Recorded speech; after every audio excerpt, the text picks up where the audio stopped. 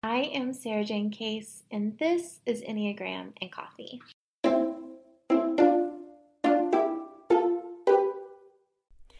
Hello, everyone. Welcome back to the podcast.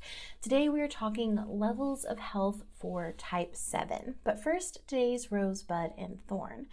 My rose today is that I am no longer in a subtype crisis. If you've been listening to the podcast over the last month or so, I have talked about being confident for so long that I was a social 7 and then kind of having a little bit of a subtype crisis. Like, am I a self-pres 7? And I had a phone call with Beatrice Chestnut, not about this, but we were just talking about subtypes in general. I'll get into that in a minute. But through that conversation, it was just so easy and clear that I am definitely a social 7. The mixed teachings around subtypes, I think, is what can oftentimes create this confusion around what is a self-pres 7, what is a social 7, because there are so many different schools of thought around subtypes. But my particular favorite is Beatrice's take on Claudio Naranjo's work, and under that kind of lens and through that scope, the much more intricate, detailed versions of subtypes that are available.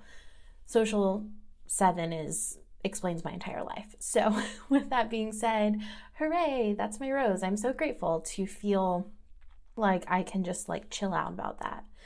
It's a funny thing. I think many of us have that experience with the Enneagram where we question or doubt or try to figure out where we sit in it, especially if you are an overthinker like some of us may be, and doing that as someone who's talking about the Enneagram all the time and who teaches the Enneagram, to feel like questioning your own understanding of yourself through the lens of the Enneagram is a funny place to be, because I feel like I always want to be super open and authentic in general, and at the same time it's weird to have self-reflective doubts, if that makes sense. So it's interesting to have that experience, but I am grateful to have some release and clarity around that idea. The thorn is that, as many of you know, I gave myself a quarantine haircut a couple of months ago, and I cut my own bangs, and honestly, I just can't figure it out. I can't figure out how I like them styled or if they are going to work the way I intended them to. And I know that I need to go and get a professional to just make them right. But I don't know when the time is. I don't know how long to let my bangs grow out before I make that decision. And so we're in hair purgatory right now. And as someone who puts themselves on camera all day, every day for my job, when you're not into your hair, it's weird, right? So that's my thorn. My bud relates to why I was on the phone with Beatrice Chestnut, which is that I am teaching at the IEA conference next week, and all on subtypes. Beatrice is my mentor for that, so she's kind of serving as my support in that process. But I'm presenting on the discovery track specifically. So if you are new to the Enneagram and you want to join in on this virtual conference, you can add the discovery track on, and it will set the stage for you to go in and do all of the other workshops that you want to take, which is going to give you all the information about what is the Enneagram, what do you need to know about the Enneagram, just so you can get your bases covered. So if you haven't signed up, you should definitely do that. Usually this conference is in person, but they're doing it virtual this year because of the pandemic. So you have the opportunity to join in without having to travel, which is really cool. So you can use the code DISCOVERY6, all caps, to save money on your ticket. And that also kicks back to me, so they know that I sent you, and I get a little bit of a financial kickback from that. So it would mean a lot to me if you do that.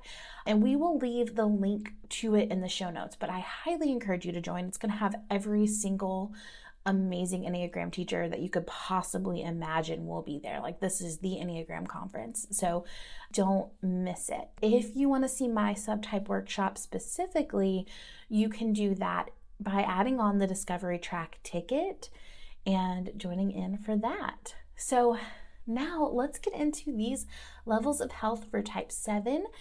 As you probably know, I do have a bit of a preface to share before we do any of these level of health episodes.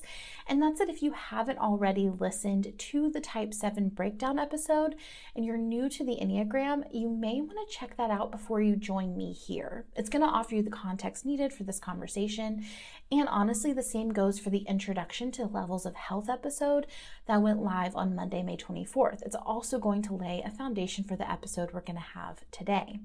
Now, in each of these levels of health episodes, we discuss the varying levels of health for each Enneagram type, from the lowest level all the way up to the highest, and we will end with the episode with a call to action. The Enneagram is a map, and it works best when paired with a method. So these levels will give you an introduction to what growth looks like for you, but it doesn't really tell you how to get there. So my hope is that that call to action will be just a small step that you can take on the direction to those higher levels of health.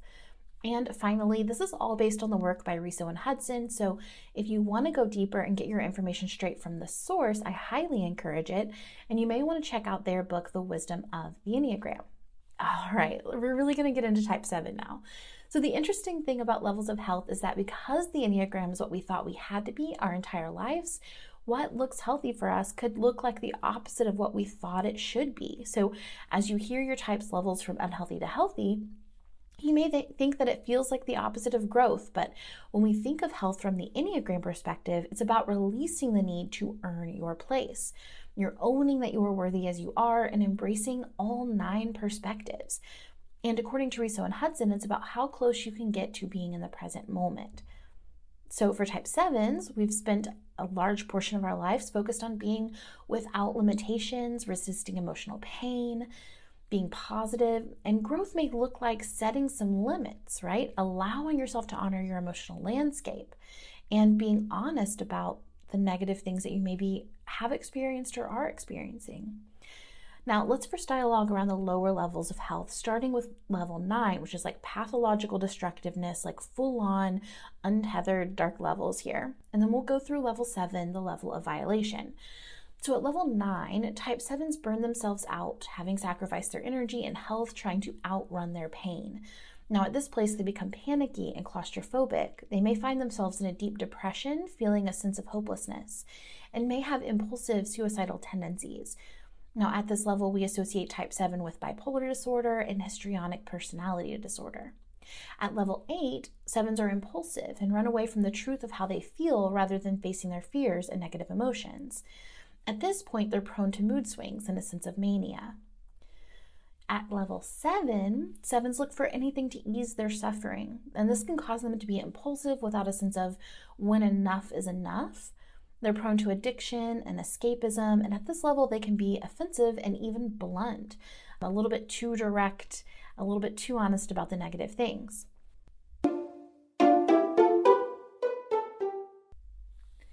We're going to take a quick break to hear from today's podcast sponsor, which is BetterHelp. I could not think of a better sponsor for today's episode because when we talk about growing through these levels of health, when we think about how do we get from level 9 to level 1? It's often and primarily therapy. This is one of the main things that we need for this process.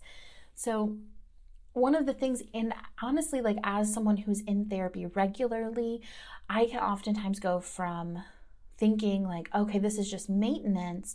And then one week we just have this big breakthrough that takes me even further on my growth journey and my Enneagram journey.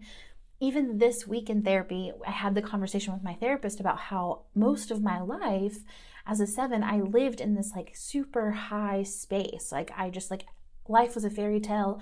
Everything was possible. Everything was magical. And so normal life, going through just like committing to someone, committing to a process, being a parent, budgeting, these things, that normalcy almost felt like a low.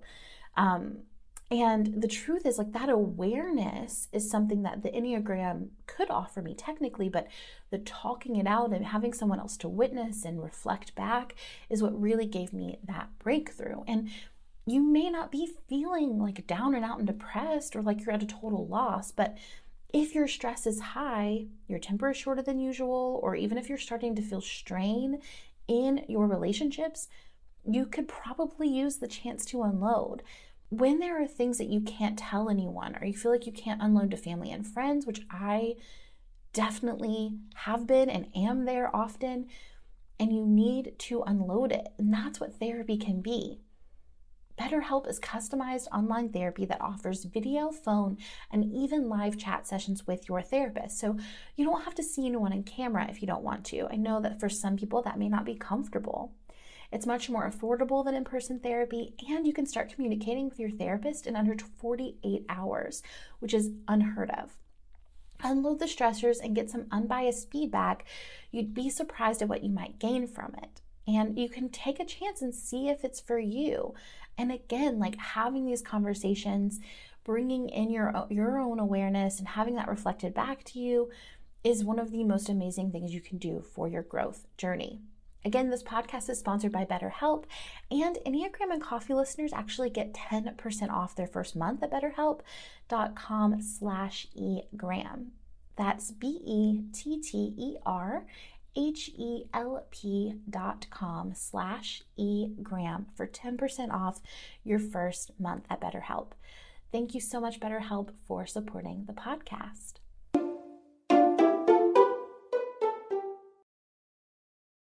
Okay, so now we get into the average levels.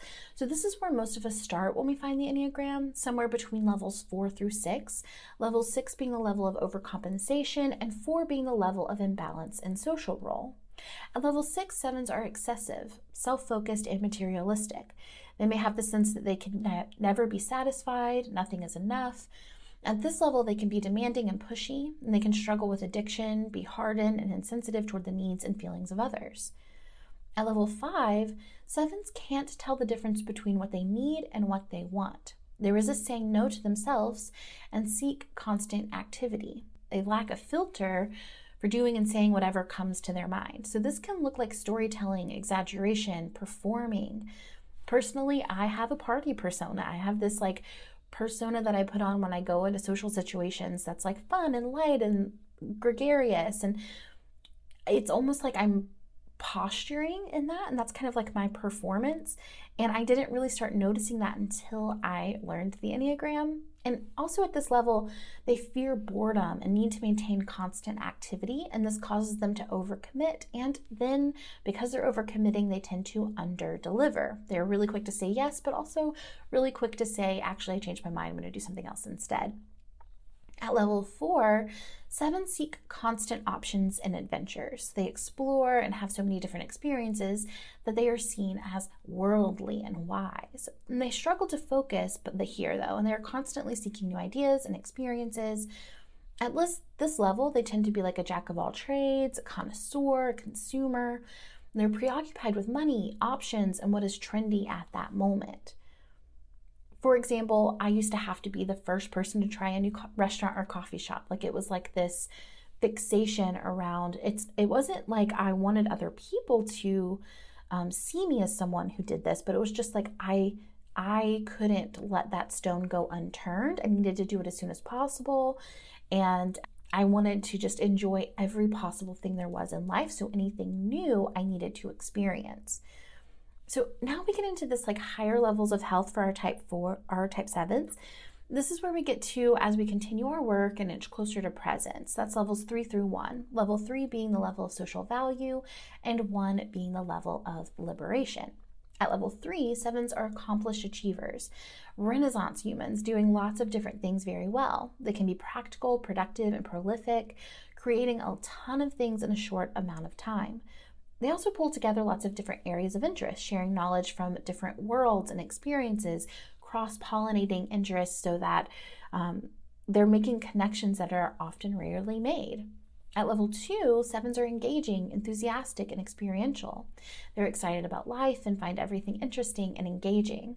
They're full of life, eager, and resilient. And finally, at level 1, 7s at their healthiest allow themselves to experience life in depth. They become grateful for the present moment instead of focused on the good that they will feel in their future plans. They're grateful for what they have. They're in awe of the simple things in life, and they believe in the goodness of humanity and the universe. Now, for our call to action for our type 7s, I want to encourage you to practice naming your emotions when they arise. Now, can allow you to resist the urge to flee and run away from them, but instead to honor them without needing a reason to run. And for bonus points, if you are struggling to appreciate what you have, you can write a great daily gratitude list for what it is you are currently struggling to commit to. If that's a relationship, if that's being a parent, if that is a current job, focus in on what are 10 good things about this relationship today. And that can help you to stay focused on where you are and the good that is there. If this is something that you're interested in, I have an episode specifically on a new way to think about gratitude that could be really helpful. Finally, today's food for thought is from Thich Nhat Hanh. Your true home is in the here and the now. As always, it's an absolute joy to create this content for you. I will see you tomorrow for the next episode.